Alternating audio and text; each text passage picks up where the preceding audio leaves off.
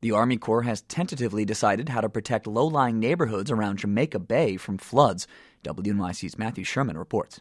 Environmentalists wanted a series of berms, walls, and other protections to go along the inside perimeter of the bay. But project manager Dan Fault says it was unrealistic. When you actually started to look at the actual details, you noticed how much construction it would require, and a lot of this construction in the wetlands, and that, in fact, it wasn't nearly as environmentally friendly as at first we thought. And it would cost $5 billion.